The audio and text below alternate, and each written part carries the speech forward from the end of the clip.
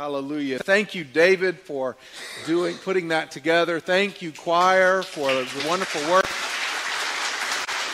Thank you to all of our volunteers. And notice they have been transformed from the black that they're wearing to their beautiful Easter colors. And that is just a symbol of what Easter does for us, what the risen Christ does for us. Jesus is alive.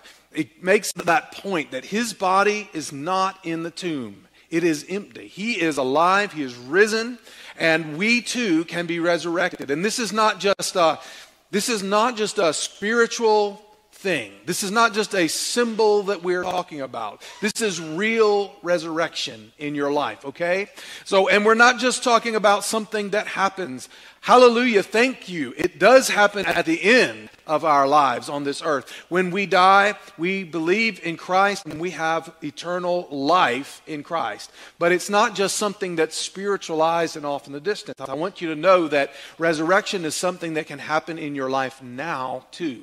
We experience some darkness and some bad things in our life, some pain, some hurt, and some scars. And I want you to know, and it may not happen overnight. It may not be that your problems are immediately driven away. But when you follow Christ, you will find the solutions. You will find new life and new resurrection in your life. I've seen it time and time again. People in this very congregation who had, if you look back over the last 5 years, you can see how their life has transformed.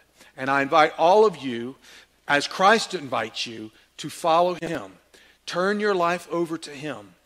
Follow his ways. He is the way, the truth, and the life. And if you will walk in his ways, you will begin to see changes. And it may not happen overnight. Sometimes it does. Miraculous things happen.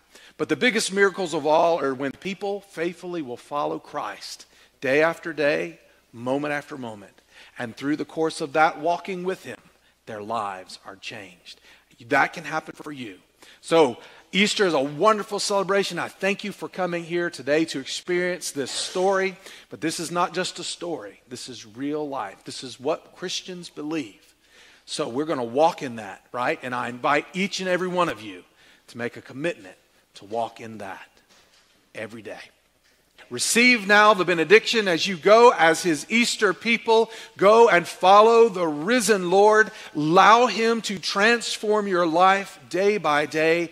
Put your faith in him and follow and be changed. Go in his name. Amen.